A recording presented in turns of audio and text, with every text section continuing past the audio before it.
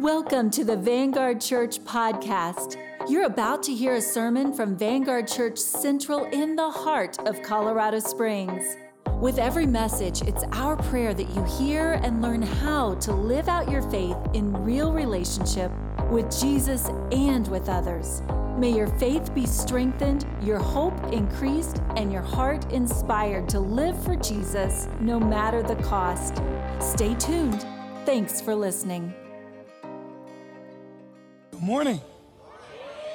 This is a little bit different, isn't it? I don't get to preach often, but when I do, it's always a treat. And I am chomping at the bit back there, watching my team worship and lead you in worship without me. But they're incredible, aren't they? Yes. Can we clap it up for the worship team? They're amazing. I can't really start a sermon without telling you a little bit more about me, because I know there's a lot of you that are like, who is Aaron? Who is this guy? He sings good sometimes, but we don't really know him. So this is good for you and good for me, because I get to share with you who I am, and you get to hear about who I am. And most importantly, you get to hear about Jesus and what he's done through my life. Is that okay? Yeah. I love this.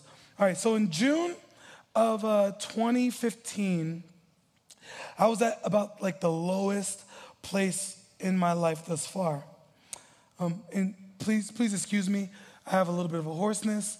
If you remember, I have a cyst on my vocal cords, which is really funny to be a worship pastor, but bear with my voice this morning.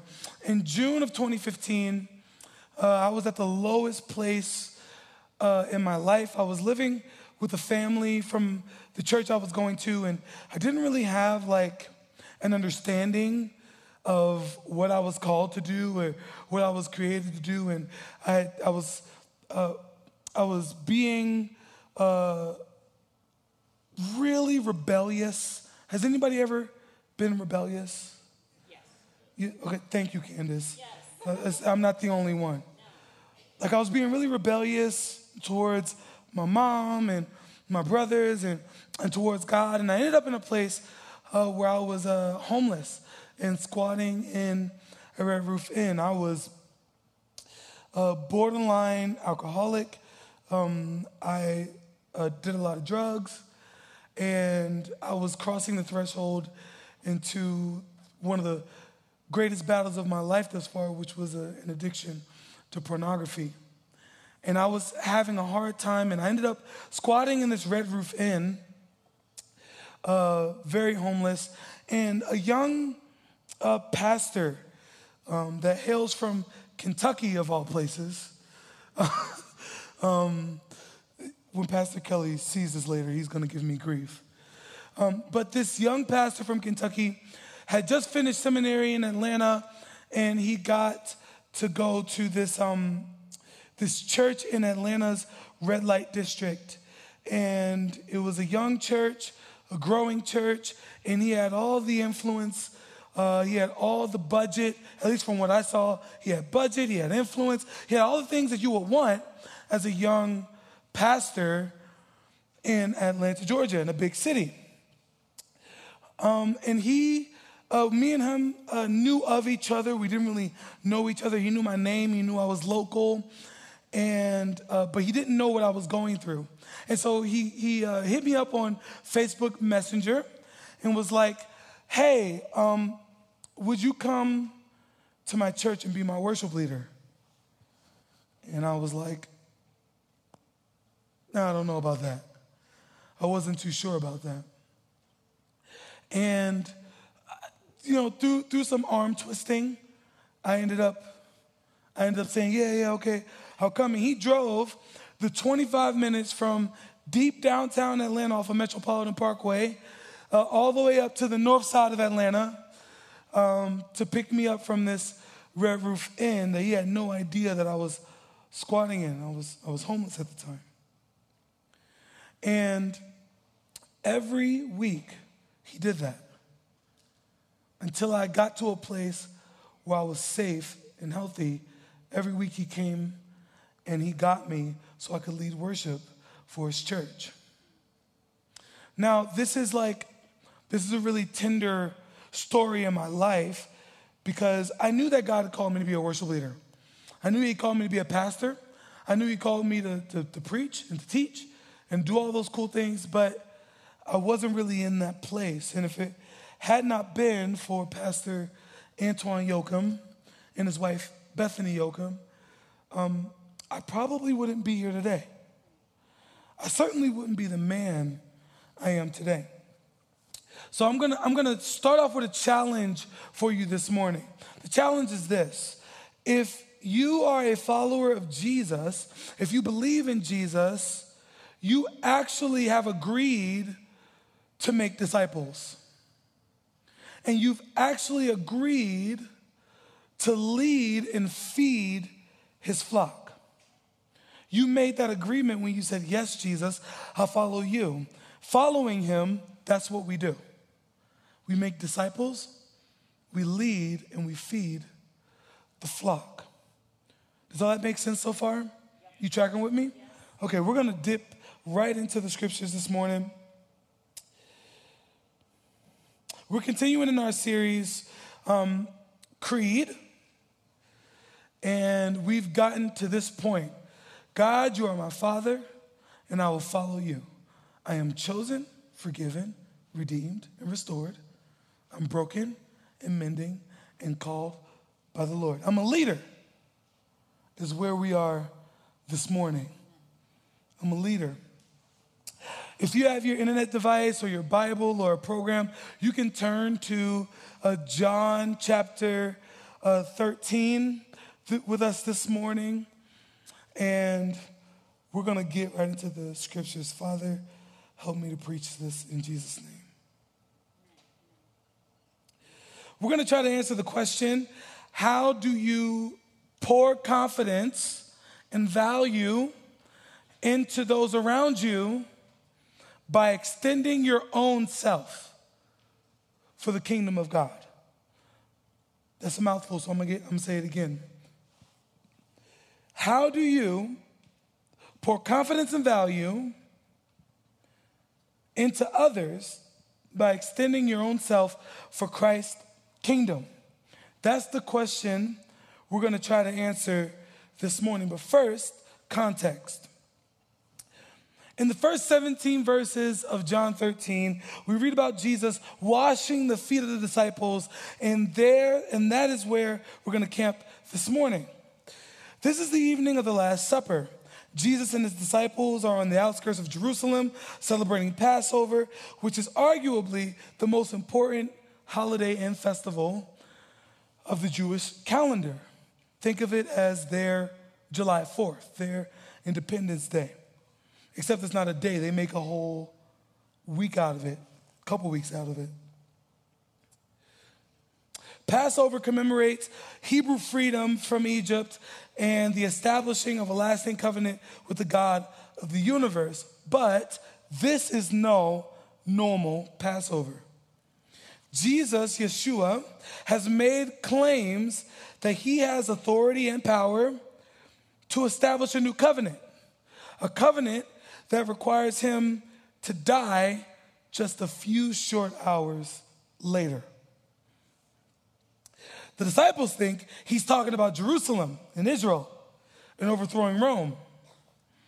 Jesus is talking about the entire world. Someone say amen to that. He's talking about the entire world. So if I were to headline this, if I was an ancient typist and like a scribe, I would headline it like this: self-proclaimed king of everything, ascends to his throne by becoming a slave, and then dying gruesomely. That's how I would headline this, because that's what happened. If I had no context and I was asked to write about this, that's how I would try to describe it to a reader. Jesus had spent the past few years telling everyone that his kingdom was not only not of this world, but actually upside down. His kingdom was upside down. This is what that means. Everything that is proven to gain us power, money, and status in this world leaves us broke, lost, and desolate in the next. He has made these claims that his kingdom is upside down. It's backwards than us. In order to be first, you got to be. In order to live, you have to. Quick learners. In order to rule or in order to lead, you must serve. Serve. In order to lead, you must serve. On and on, Jesus makes these claims, and now he's about to die behind this message. It is no normal Passover. We're going to start with John 13:1. And it reads, "Now before the feast of Passover, Jesus knew that his hour had come to depart out of this world to the Father. Catch this. Having loved his own who were in the world, he loved them to the end." That is good news. He loved us to the end. Jesus, the begotten of God, sent to the world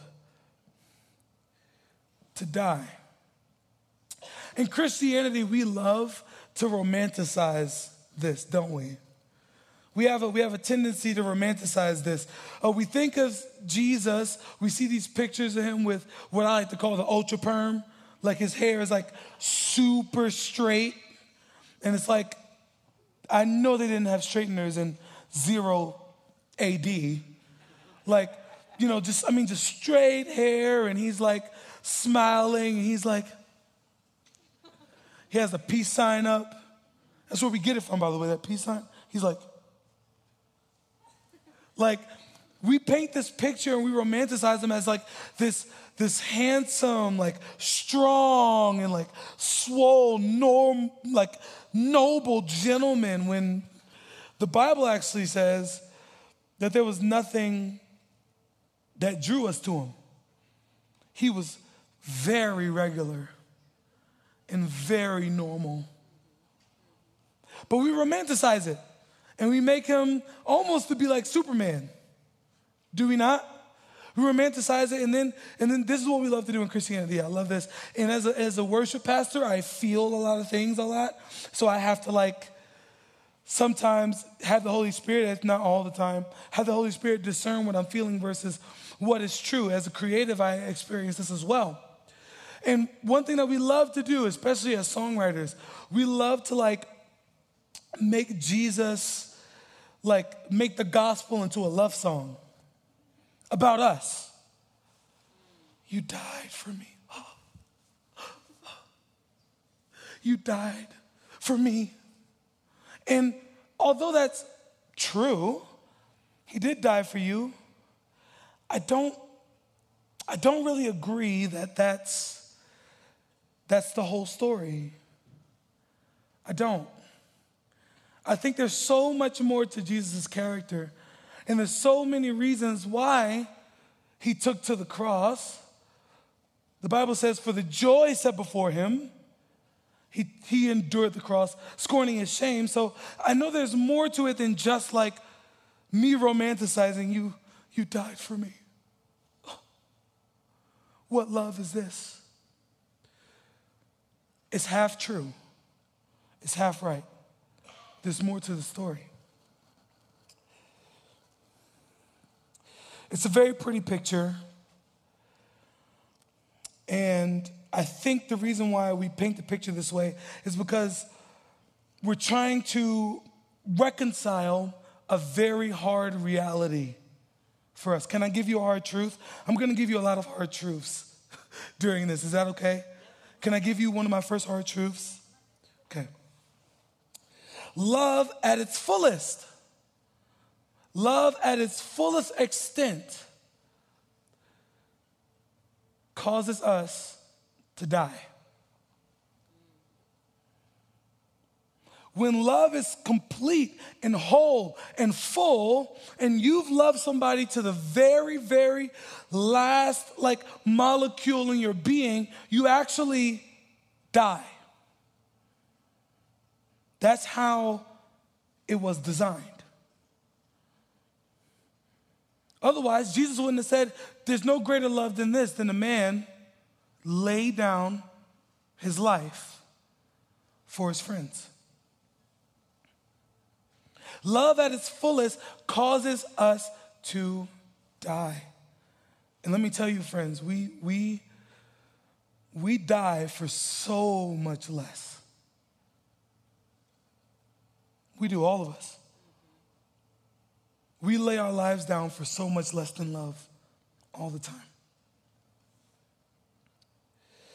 He didn't give up the work of his life to die for the ones he loves. I want you to catch that. Jesus didn't give up the work of his life to die. He wasn't born and was like, I'm going to go to carpentry school. And I'm going to make the best rugs there are. And I'm going to be the best known carpenter the world has ever seen. And then he saw a person who was like, I'm going to lay down everything to die for you. That actually wasn't how it went down. His mission, his goal in his life, his 33 years, scholars believe, 33 years of his life, the mission of his life was to love you. That was the mission. The mission was to love you and to die as a result of that love. Does that make sense? You following? This was Jesus' goal. This is what it means to be a true leader. Point 1, love completely. Love completely. Here's another hard truth and challenge. Even when, and especially those who will never reciprocate that love.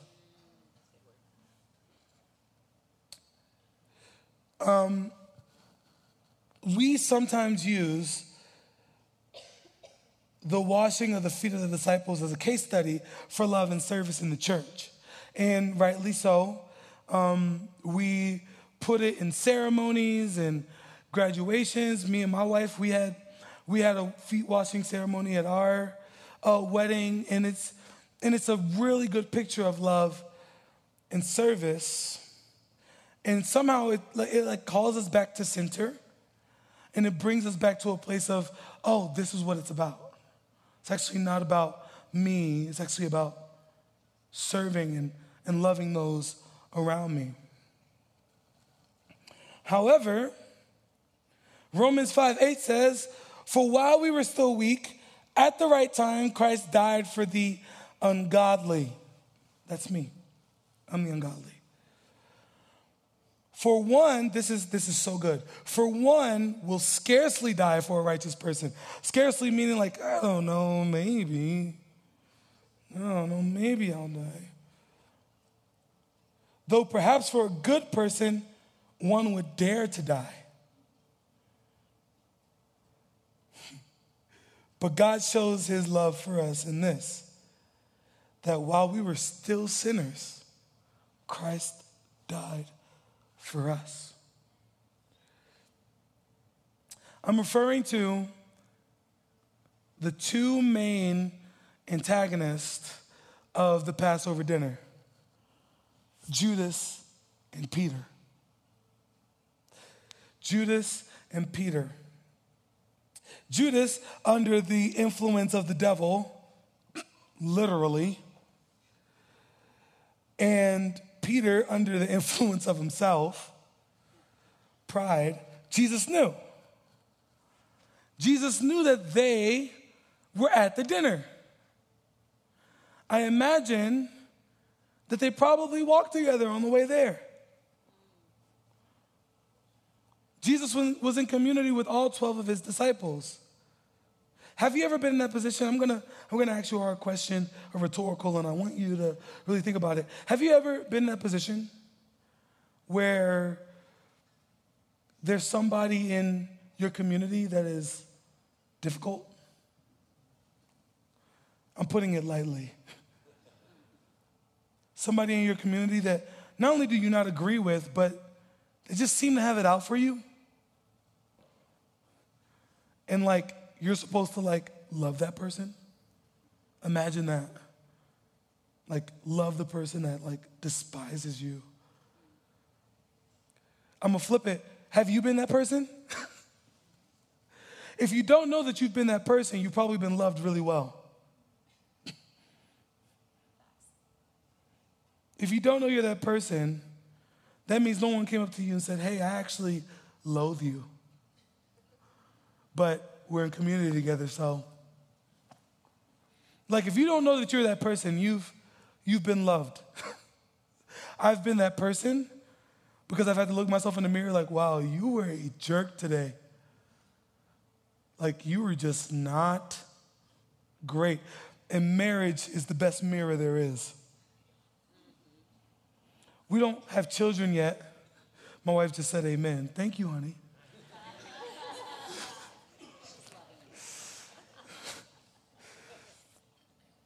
Can you imagine the resolve and the restraint to not only love people and serve them well, but like when they have it out for you? Can you imagine how difficult that must have been?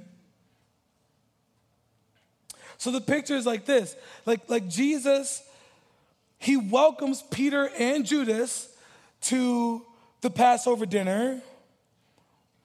He washes their feet, and mind you, washing of the feet was the job of a slave.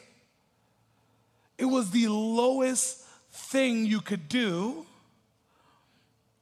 in that culture. And by the way, the washing of the feet was actually, it wasn't ceremonial. It feels and it sounds ceremonial because that's how we've adapted it into our culture, but it was actually a very common practice.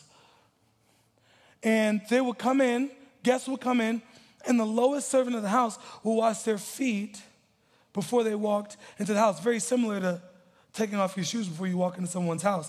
It's to signify the end of a journey. You follow? That's what that ceremony, what we now call the ceremony, that's what it is. The washing of the feet was the signaling of a journey, of the end of a journey. And so Jesus is getting ready to wash their feet to signal the end of his earthly journey. Do you see the poetry? I love poetry. And as I'm reading the scripture, I'm like, oh, wow. I get goosebumps. I'm like, oh, my gosh. Jesus is like signaling the end of this journey on earth. And he washes the feet of the disciples to signal the end of this journey. But it's what we call a double entendre. It's two meanings. It's double meanings. He's not just signaling the end of the journey. He's the one doing it to signal what happens next. It's beautiful. It's beautiful poetry.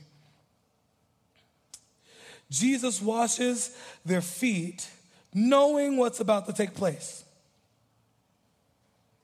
He knows it. So here's the catch. Here's what I want you to get all this, because right now this all kind of feels, at least for me, it feels very emotional, very sensational. I'm feeling something. He's walking with the disciples. He's having this beautiful dinner, and then he washes their feet, and he shows the greatest act of humility, one of the greatest we've ever seen. But here is the catch. If we are to be like Jesus in our leadership, we are to love and serve those we don't feel so good about. That's the catch. Peter and Judas are both at the table. They're both at the dinner. So what's your table? Is it work? That coworker that talks behind your back and you know it? What's your table? The peer that lies to you or about you? The family member that you can't seem to get along with? The person that steals your joy and your peace? Jesus says, yep, those people. Those people. Those are the people he convicts us to love and to serve. Hard truth. Jesus loves and serves both the traitor and the betrayer. Both of them. He serves them both. And he loves them both. Jesus loved Judas and he loved Peter. And he also loved his heavenly Father. And the Father loved him. And when it comes to God, the Father, and Jesus, nothing says, I love you, quite like obedience. Let me say that again. Nothing says, I love you to Jesus like obedience. He says to his disciples, if you love me, you'll do what I've asked you to do. You'll obey. It also says in the scriptures that I prefer obedience over sacrifice. Jesus is saying, I actually don't need anything from you to give me except for your obedience. Do what I'm telling you to do. That's a good tool for you parents. I don't know, just saying. If you love me, do what I tell you to do. And we see this with Jesus and God the Father. Jesus being the Son of God. He says, I only do what my Father do, only what my Father does. I only say what my Father wants me to say. The Father gave Jesus a command, and out of love, Jesus fills that command. What was the command? That's the question we ask now. John 13:2. During supper, when the devil had already put it into the heart of Judas Iscariot, Simon's son, to betray him, Jesus, knowing that the Father had given all things into his hands and that he had come from God and was going back to God. Someone say, go back. Go back.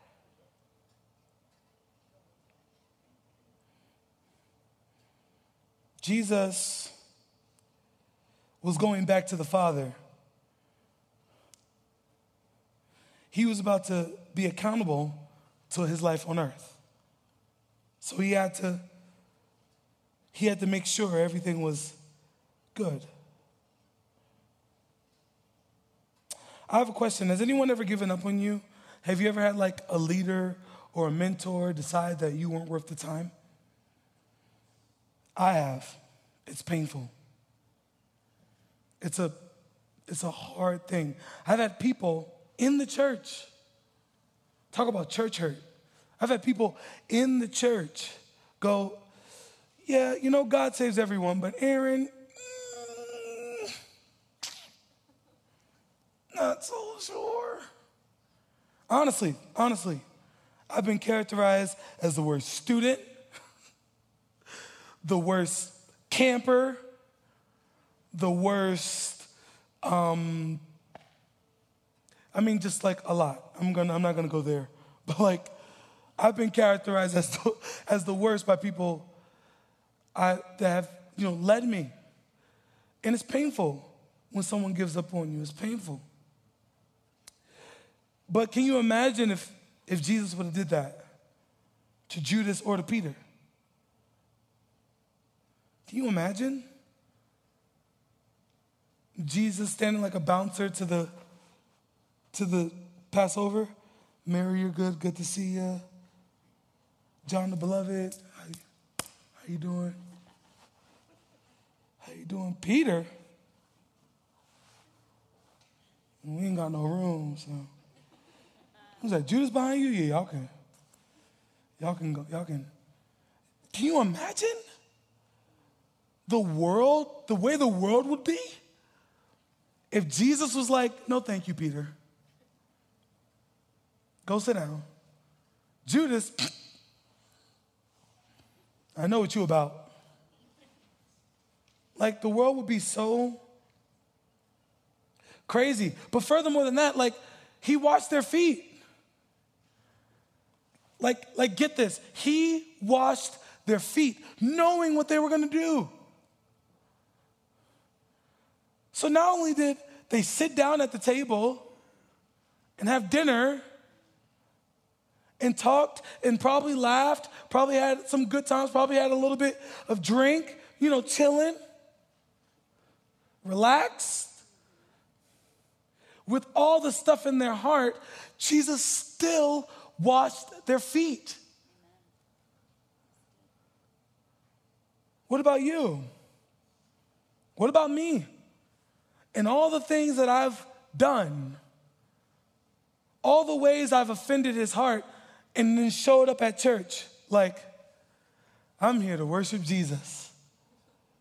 Only to leave church and to offend his heart.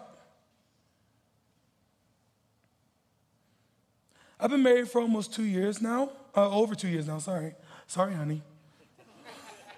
I've been married for over 2 years now.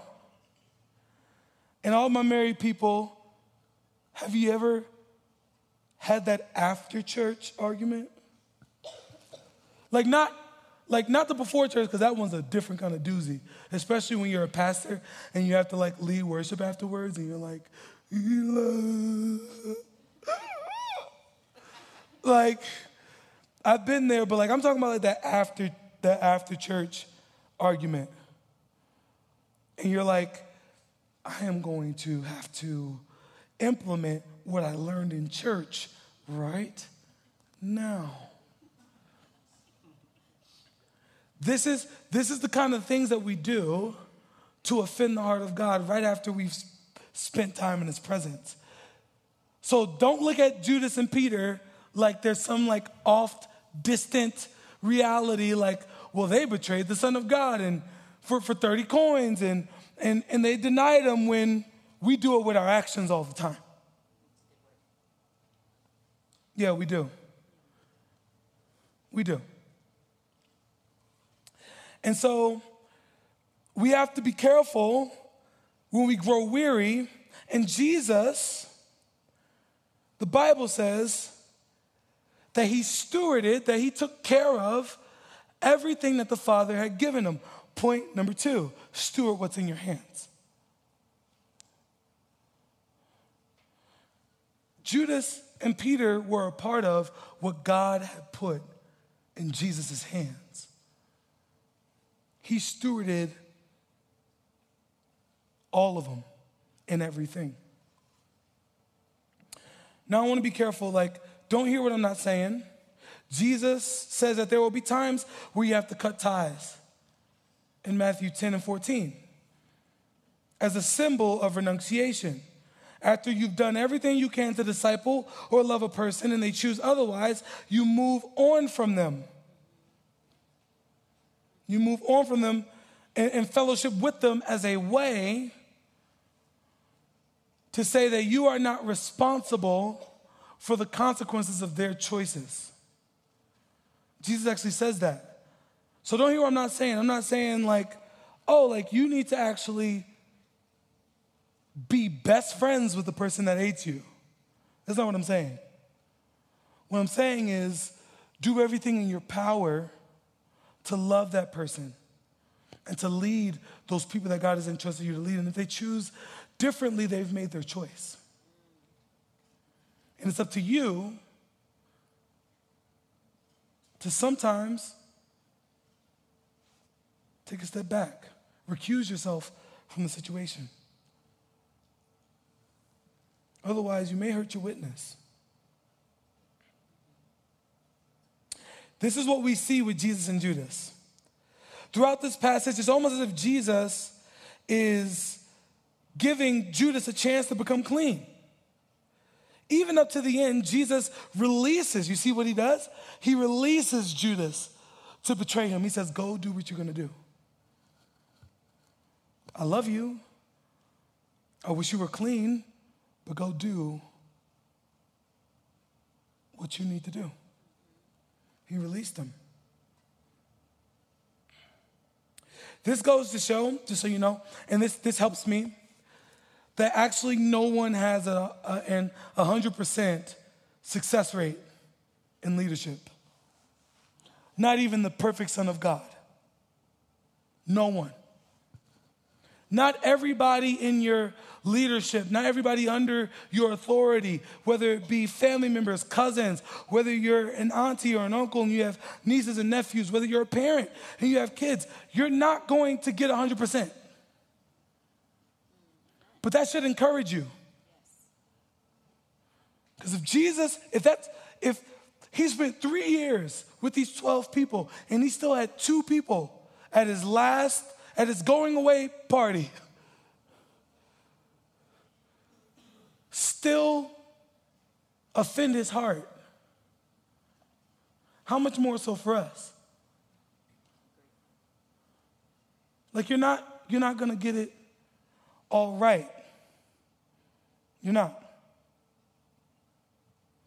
The way you reconcile that is with humility. Humility.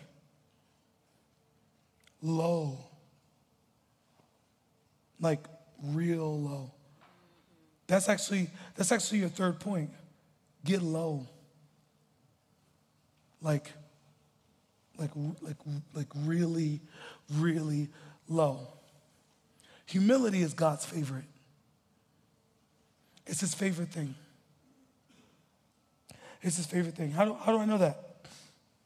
I'm glad you asked. Philippians 2:5-8 details for us the humility of the Son of God. He says he actually didn't see being like God as something to grasp. You catch that? He didn't see it as something to grab a hold of. He didn't come to earth and was like, I'm going to be God, so let me just grab my throne. Remember, he preached and he taught of an upside down kingdom, which means if he's going to ascend, he has to descend. And my thought, just bear with me here, my thought is that he got so low for you and for me that he ended up under the earth. That's my thought, because I love poetry. So I see the poetry of the Son of God who would one day ascend high. I see him as someone he's gonna ascend high. He's the Son of God. He has all power and authority in his hands, but first he has to get low. He has to be lowly like a human.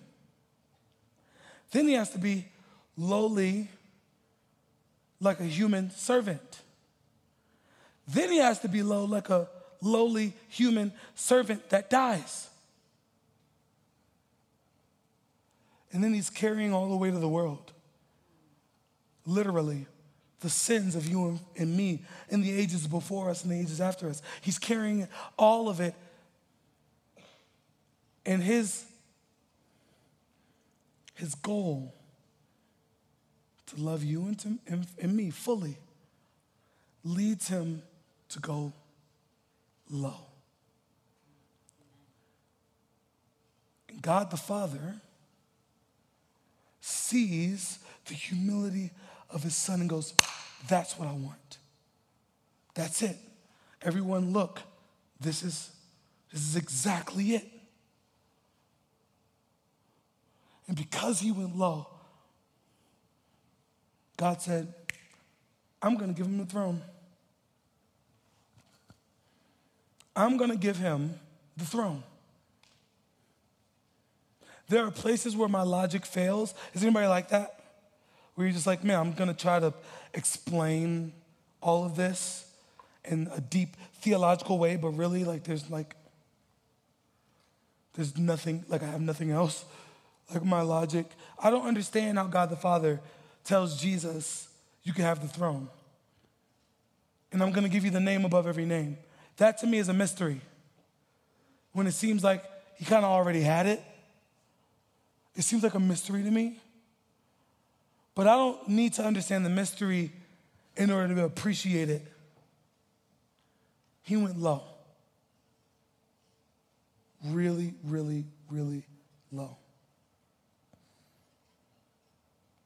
If as leaders, if we spend our influence on pride, we'll eventually have no one to lead. Amen? And we're all going to bow at some point. We're all going to have to get low at some point. So this is how I imagine heaven looking like. Socially, the people of God, alive and well, because of the finished work of Jesus, living harmoniously with all things because we live to serve and love Jesus. He took up his cross for the joy set before him. I mentioned that earlier. Hebrews 12:2. Full communion between Father, Son, Holy Spirit, and us. And our job, your job as a leader, going back to the beginning of the sermon, your job is to bring as many people into that as you can. That's our job as leaders. Bring as many people into that as we can. So point number 3. I think it's 4. Thank you. Point number 4, multiply yourself. It's bigger than you. It's bigger than you. It's bigger than you. It's bigger than me. Believe it or not, it's bigger than Vanguard. It's bigger than Colorado. Multiply yourself. Everyone sees Jesus in you, and your job is to tell them, follow me. What Paul said, follow me as I follow Christ. That's what this is. It's bigger than you, and it's bigger than me. I'm going to ask the worship team to start coming back up. I'm going to tell you a real quick story. When I opened for Chris Tomlin back at Red Rocks in May, my older brother played drums with me. And just for the record, I'm a passionate worshiper. I mean, I really feel deeply what God is doing. And I'm a passionate worshiper because my dad was. My dad would pray right before he went to dialysis. He'd pray the same prayer at 4 a.m. on Mondays, Wednesdays, and Saturdays. He'd pray the same prayer every morning before he went to dialysis. He said, Lord, Denzel's going to play the drums. Brandon's going to play the guitar. And Aaron is going to play keys, and he's going to sing. And he's going to lead them, the younger leading the older. Father, would you make this happen in Jesus' name? He prayed that same prayer 19 years ago. 19 years ago. He's been with Jesus for 5 years. And so when I went to Red Rocks, I'm carrying the legacy of my father. I take the stage, and there's 10,000 people looking at me, and I'm looking at them, standing in the manifestation of my father's prayers. And my brother, Denzel, who is the best drummer ever, is with me, playing drums. My father, being a leader, led me 19 years into the future, and he never got to see it. I want you to know, what scared me about Red Rocks, Pastor Kelly stood on the stage and he was like, I know you're scared. You gotta be scared. I'm all scared for you. And you remember that? And I'm actually like, all honesty, I'm not scared for the reasons you think. I'm not scared for the reasons you think. From the lowest place of my heart, I say this: I was born to do this. I was born to worship Jesus. I was born to lead people into relationship and community with Jesus through worship. I was born to do it. I wasn't nervous to do that in front of 10,000 people. The stage doesn't matter. What I was worried about was you. I was worried about my team. I sat here on these steps and I wept. And I cried. And I was like, if the Lord moves me forward in my career and I get to do great things and go on tour and do all these cool things, who's gonna watch my flock?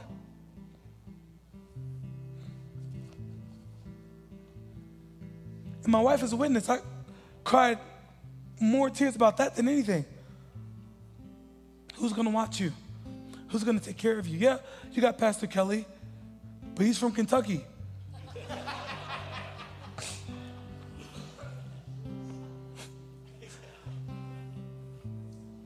I was worried about who was going to watch you. And so I really sense that there is a call happening. I sense that there's a lot of you here. There's a lot of you here that you don't really know what happens next in your life. And now, I'm not talking about next steps. What I'm referring to is the people in your life that God has called you to lead, but you just can't seem to get there with them for whatever reason. If you're like me, when you're confused, you probably recluse. You probably take a step back. You try not to be super involved in people's lives. That's me. I have a hard time with that. But I sense there may be people in the room that hear God calling you to minister to someone, to disciple somebody, to lead somebody. And you're like, Lord, I still need to be led. Both can be true. He can be calling you to serve and to lead someone as much as he's calling you to submit. Amen? Thanks for listening to the Vanguard Central podcast. We encourage you to go out and live your faith in real relationship with Jesus and with others. God bless you, friend. See you next time.